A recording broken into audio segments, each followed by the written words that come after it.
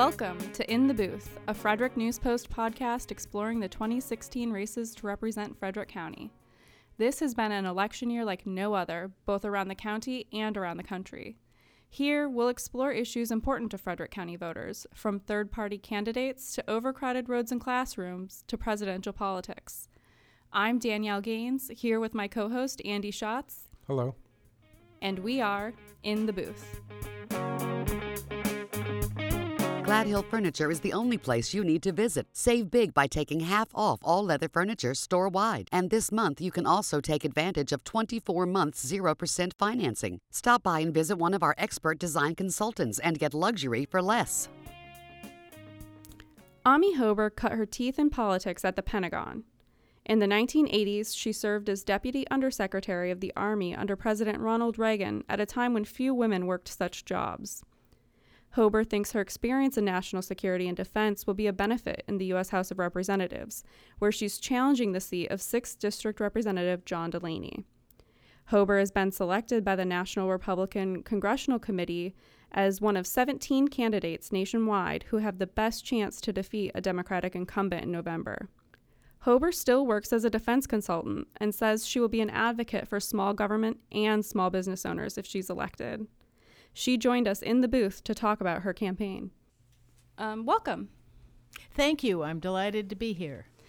Well, thanks for joining us. Probably not all of our listeners or readers have had a chance to meet you before, so I'm wondering if you could tell us a little bit about yourself. My background is primarily in national security. I'm a national security expert. I've worked on that all my life, working on keeping our country safe.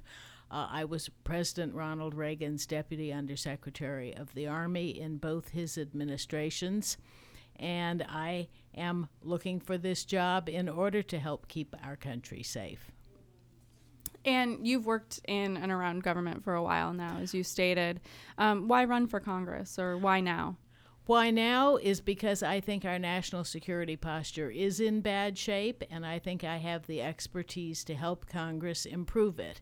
I've also got a small business background. I've had my own small business for more than 22 years, and I think we need some serious attention paid to reducing the number of regulations that hamper the growth of small business in this district. This year's presidential election has been very divisive, largely along party lines, but some ideological lines too. If you were to be seated in Congress, it would be a very divided Congress as well. How do you see being able to work in that kind of environment? I don't think it's very different from working in the Pentagon in that sense. It's a large, systematic effort to govern the country. I have worked across party lines before. When I was in the Pentagon, I worked with both sides of Capitol Hill to get things passed. I think I can do that again. I think one does that by creating relationships with people so that you can talk to them about issues without anger or stalemates. Just staying on the presidential election for a moment, can you talk about how much you support having Donald Trump as president and why? I am a loyal Republican. I pledged at the beginning of this election season that no matter how it came out, I would support the party ticket. I stand by my pledge. I'm an honorable person, and I will support the current party ticket. Is that an all or nothing proposition? Do you have any reservations about having him? I have reservations. There are things that Donald Trump has said that I am not happy with. There are things he's done that I'm not happy with. But I believe it's better than the alternative. And as I said, I stand on my honor to stand by my pledge. The district you're running for is obviously very vast, and a lot of the residents within that district are very different from your neighbors in Potomac. So what are you doing to understand the different issues in different parts of the district? Primarily spending time. I spend almost a day every week in every one of the 5 counties that's in the district. I care about the people. I get out there and walk the streets and knock on doors in neighborhoods. I want to touch as many of my potential constituents as possible, and I think I'm doing very well at that.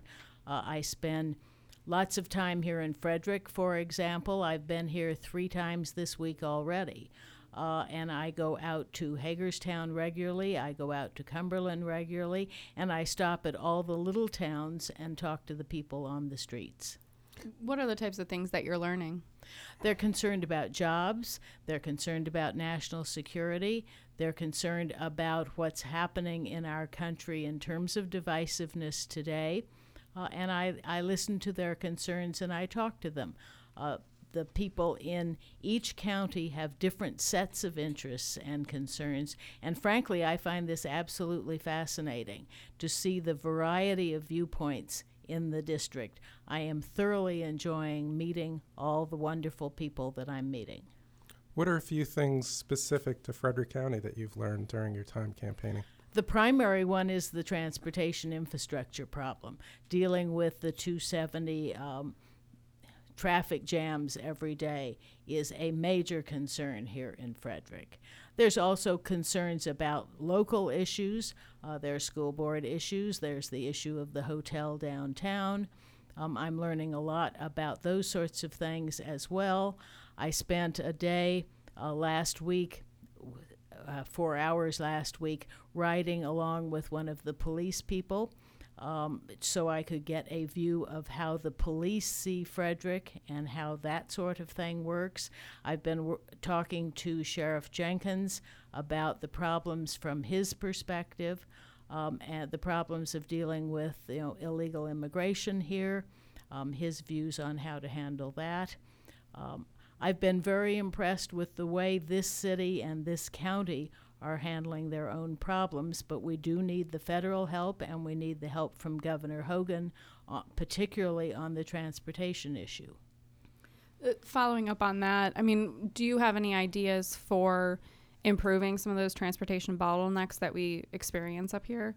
Well, independent ideas, I think we need to continue to apply monies, both federal and state monies, to solving the problem.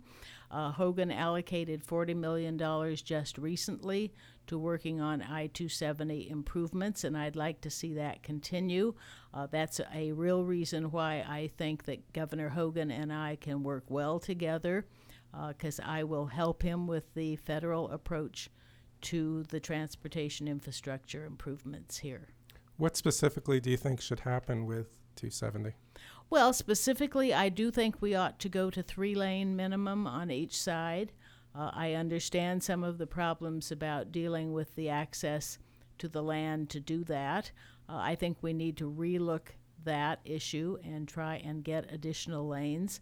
I do think we do need to emphasize community-type transportation things, whether it's an extension of Metro or MARC or one of the other group transportation efforts. But I also think we do need to actually widen the road. Do you ride Metro or MARC yourself? I ride Metro myself. I have not ridden MARC, in all honesty. I have not gone anywhere that MARC goes. Mm-hmm. And let's talk a little bit about Metro. What do you think needs to be done to solve some of the major issues that it's facing right now? I think the major issue is essentially financial and essentially repair and maintenance. It has not been maintained well. It is an old system. I remember the first day that it opened in the Washington metropolitan area. It was quite some time ago. It needs considerable maintenance. It needs better management. I think the management has clearly improved in the last few months. I think they are handling the piece-by-piece shutdown and repair work very well. I would like to see them extend it to areas such as more towards Frederick than they do today. It stops in Shady Grove, and we ought to think about whether an extension would make sense. There's been some rumblings lately from legislators who think maybe this shutdown is been too intrusive, that it could scale back a little bit, maybe be more selective. Anybody who goes to an event in D.C. can not depend on Metro necessarily to get home. Do you think that there's room to pull it back, or is this a good approach? I think the current approach appears to be working pretty well. I am not an engineer. I am not sure whether the maintenance and repair work could be done in different chunks than it is today. But I think they are announcing the shutdowns of the segments well enough in advance that, yes, of course, it causes some interference in people's lives. But I think if you do know ahead of time, and they seem to be being very transparent about this, that you can work around it. You talked a little bit about riding around with the police agencies here in Frederick. On the state level, there have been a number of major criminal justice reforms in the past year. Do you think that there are federal reforms that are needed to the justice system? I think so. I think we need to rethink our incarceration processes for drug addicts. I think there are reasons why we need to consider a federal program to substitute more recovery work, more treatment work than simply incarceration. And I think that will have to be done at a federal level to some extent because it's very expensive and will need, grant programs and things like that. So that's certainly one reform I would consider. Mm-hmm. Do you think the federal government is doing enough to help fight heroin opioid addiction? No, I would do more. I would propose more. I think as I said, I think we need more treatment options for the addicts who wish to recover. I think we need more controls on the medical profession's prescription policies. We need to have some review of the doctor's prescription patterns. I think we need to reduce the number of prescriptions that are written or the controls that are placed on those prescriptions. You also mentioned speaking with Sheriff Jenkins about illegal immigration. What do you see as a good approach toward that problem? Well, I think the first thing we have to do to handle illegal immigration is to close the borders and to have border control. And in this instance, for example, my opponent has voted against supplying Humvees and night vision goggles to the border guard. And I think that's a mistake. I think we need to beef up the border guard rather than reduce their effectiveness and control the borders. Sticking on the topic, I guess, of drugs, do you think that the federal government should legalize marijuana? I think that's been handled state by state, and I think that's a state issue rather than a federal government issue. And another criminal justice topic, what do you think about the efforts in Maryland and Virginia to restore voting rights to people who've been convicted of felonies? I think law-abiding people who have proven themselves after their incarcerations should be allowed to restore their voting rights. The details as to how long it takes and what sorts of processes they need to accomplish. I think they need to have a record of good behavior for some length of time. I think they need to pay their taxes and assume all the other responsibilities of citizenship before they can get that privilege of citizenship restored. As we approach the 15th anniversary of 9/11, do you think the country is now safer, and why? No, I do not. I think the country is less safe almost on an everyday basis. We have numerous enemies in the world. We have been, I believe, lulled into complacency over things such as the Iran agreement, which I think is one of the more dreadful things that has been agreed to by the United States in decades. We have to deal with that.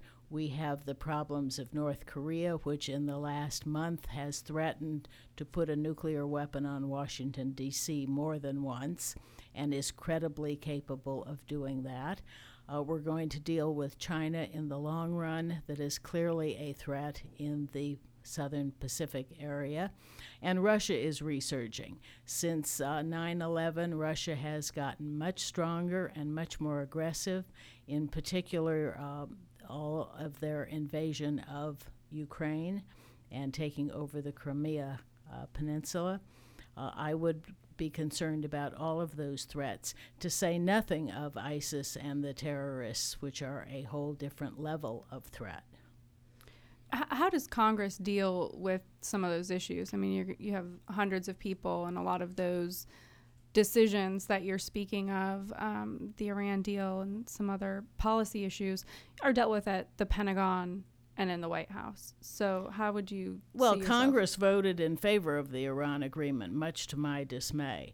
And I would certainly have not voted that way, and I would certainly support any effort to reject that agreement today. I think that was a severe mistake. I think it was a mistake both in terms of national security policy overall. We are strengthening one of our enemies, and I don't think that's a good approach to the world. I think it has lost us a great deal of respect. We have given them the means to develop their capability against Israel. I think this is all very bad. Now, the basic power of Congress is the power of the purse. And so Congress essentially influences what the Pentagon does by its budget authorities. How would you change the Pentagon's budget? Where do you think it needs to go, up or down? I think it needs to go up. We have the smallest Army we've had since 1941. We have the smallest Navy we've had since 1918. I think this is a mistake in both of those areas. I think we have also increased our tempo. We are sending our people overseas on missions at a much faster rate and not allowing enough time for either the people or the equipment to be maintained and repaired and rested. What is your philosophy on the balance between civil liberties and some of the steps that have happened since 9/11 to perhaps combat terrorism networks? What did you think of the release of information from Edward Snowden about NSA programs? Was there anything there that concerned you? I think Edward Snowden was both a criminal and a coward. I've said that before, and I feel that very strongly. What he did was criminal. What he did was damage the national security, and he was a coward for running away and not facing trial for what he had done. At least if you go back in my day to the release of the Pentagon Papers by Danielle Ellsberg, at least Ellsberg had the guts to stand trial for it, and Snowden did not. What about the content of some of the programs, though, when maybe you were familiar with them, but was there anything in there that you thought exceeded the bounds of government? No, I think we need to have programs similar to that to address the issues of internal terrorism. How many internal terrorist attacks have we had in the last year? If we had kept those programs functional, we might have been able to stop some of those. To discuss the issue of base realignment and closure, Yes. That's something that is likely going to come up soon. How would you work to represent, Fort Detrick and other military installations in our area? I have been very active in supporting the military bases in Maryland all along. Fort Detrick was not threatened by the last BRAC episode, but Aberdeen and Edgewood were, and I worked with a group up there called the Aberdeen Alliance that protected Aberdeen and Edgewood and in fact turned them into what are called receiving bases rather than losing bases. That is, they incorporated into their base missions and personnel and institutional groups within the military that came from other places. For example, Fort Monmouth was closed, and those facilities and personnel and missions were transferred to Aberdeen. Should another BRAC occur, I would like to try and do the same thing for Fort Detrick. I think there are facilities and space there that could be well used by institutional groups from the military that would be leaving other bases. What federal agencies in the district do you think need more advocacy? What would you do to represent them? All of them. I think all of the governmental groups in the district need advocacy. You need to have somebody that knows the government both from the inside, as I do since I've worked inside government, and from the outside, because a lot of government work is done by government contractors. I've been a government contractor as well as a government employee, and I would advocate for both groups. What do you think about Fort Ritchie? What's been happening there? There have been many different ideas for how to revive it, but none of them has worked so far. I actually would use that facility as a potential drug rehab facility. I have been up there and looked at Fort Ritchie. I think there are some areas there that could be adequately redeveloped with that in mind. One of the issues regularly discussed in the U.S. House is the Affordable Care Act and whether or not that should be repealed or changed. Are there any changes that you think need to be made to that area of law? Well, I've noticed that our premiums have gone up about 28% in Maryland as a result of that act this year. I would support repeal. On the other hand, repeal may take a while to accomplish because the Affordable Care Act actually destroyed the provision of medical services that we had prior to its enactment. So it may take a while to develop the right alternative. But in the meantime, I would propose two specific things. I would propose that the number of employees in small businesses be raised. Today it's 50, and when you hire your 50th employer, you become subject to all the bureaucracy and problems of the Affordable Care Act. I would raise that to 100. And secondly, I would allow cross-state lines marketplaces. We have problems these days with some of the major insurance companies backing out of particular state marketplaces. If we could cross state lines to acquire our insurance, I think we would have a much more competitive situation and perhaps not have the enormous rate increases we're seeing. With Senator Mikulski deciding not to run again, it's possible in this election that Maryland could end up with an all-male delegation in Congress. Does that matter? And what types of issues are specifically important to have women working on them? I think it matters a great deal, and that I am not running as a woman, but I'm certainly not hiding the fact that I am one. And I would hope that I would add some diversity to our Maryland congressional delegation. I do think it would be a mistake to have an all-male delegation. I think that the voice of women in this state deserve to have a representative, and I have worked with women all my life. I am on the board of the House of Ruth, Maryland, based in Baltimore, and have been for more than a decade. I have supported women in business and in the military, and in particular in defense contracting all my life, because when I was young, I had no senior women mentors, and I know what it feels like to have that lack. So I felt it very important to fulfill that role for the younger women in the business today. So I think the diversity and the voice of a woman in Congress is important. And how do you feel about some of the issues that are regularly described as women's issues? For instance, abortion or funding for Planned Parenthood, government funding. Personally, I think that all issues are women's issues. I think women make most of the decisions in this country that relate to their families.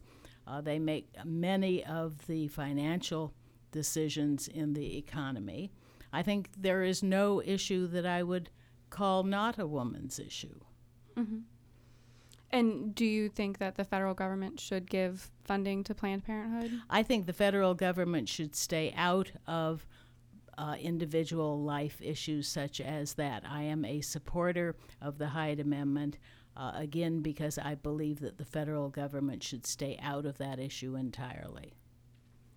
In Maryland's last redistricting, there are a few districts that came up with very unusual and tortured boundaries, perhaps. Yes. What are your thoughts on the best way to create good districts? The best way to create new districts is exactly what our governor has proposed, which is an independent commission that works on describing boundaries that make both geographic sense and population sense. The concept of district is to put together people who have more common interests. I think that ought to be done. I'm fully in support of Governor Hogan's approach to this, and that's a real reason why we need to keep him in office. He's done a wonderful job so far on everything, and in particular, the whole redistricting that will have to be done after the next census. And I want him there to handle that for our state. There's always going to be this push-pull between states, looking at whether or not they have a Democratic majority or a Republican majority and trying to hold that in the House or the Senate. Do you think that there should be a federal solution to redistricting so that all the states would give that up at the same time? No, I don't. I believe this is, in fact, part of a state rights issue. I think states have the right to do their own redistricting in their own fashion, but I do think it needs to be fair. And I don't think that the redistricting that was accomplished here at the last redistricting effort was done fairly. Mm-hmm. Although it is a state issue, it seems that majorities in each state are loath to give up that power when they have it. There's been a proposal floated by another candidate of a Potomac Compact, which Maryland and Virginia, as he described it, could both hold hands and jump at the same time because you have a Republican-Democrat balance there. What do you think of that idea? I'm not sure we actually have that sort of balance anyhow, but I haven't actually talked to anyone in Virginia about that matter. I would actually find that objectionable because I do think the state has the right of self-determination. Mm-hmm. We've touched on a lot of issues so far. I'm sure we could talk all day.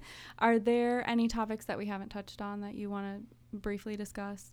Well, I think the major one that we haven't really touched on is the importance of small business and the importance that we need to grow small businesses in this state. The economics vary widely across my district between, what's going on in Montgomery County and what's going on in Allegheny County, for example, where the coal miners have been devastated by the actions of this current administration. We need to figure out how to move small businesses into Allegheny County, how to revitalize that economy. Hagerstown needs a great deal of revitalization as well out in Washington County. I was out there just yesterday touring some of the areas downtown that need investment and revitalization. So I think the area that we haven't covered enough today, and I certainly would want to focus on, is the economic regrowth of some of the areas of the district that need help. Mm-hmm. Your opponent, when he first ran for office a few years ago, used his business background as something he thought gave him an advantage. How do you put yourself out there, you said as a small business owner, in a way that shows that you have more of an advantage? I think I have a much broader background. I think I have an advantage being a small business owner and grower as compared to his being a CEO of a giant company that really didn't care about individual people and individual local growth the same way I do as a small business owner. I think that his actions have been focused on large businesses and increase of wealth of himself and his friends. I think what I'm focused on much more is helping the common people, helping the people who were, when I started my business, I was young, I was scared to death. I jumped off what I felt was an emotional cliff to do this with the support of my family. I understand the anxiousness that goes with trying to create your own economic base. and I don't think that my opponent does. If voters wanted to learn more about your stance on small business or any other issues, where should they go to get more information? There is my website, which is AmieForCongress.com, and I have my positions on a number of issues there. Another important one we didn't talk about, which I just recently posted on, was Veterans Affairs and my concern for veterans and my 4-point plan for some solutions to that problem. That was the most recent position paper I put up just this week. There are many other position papers on that website.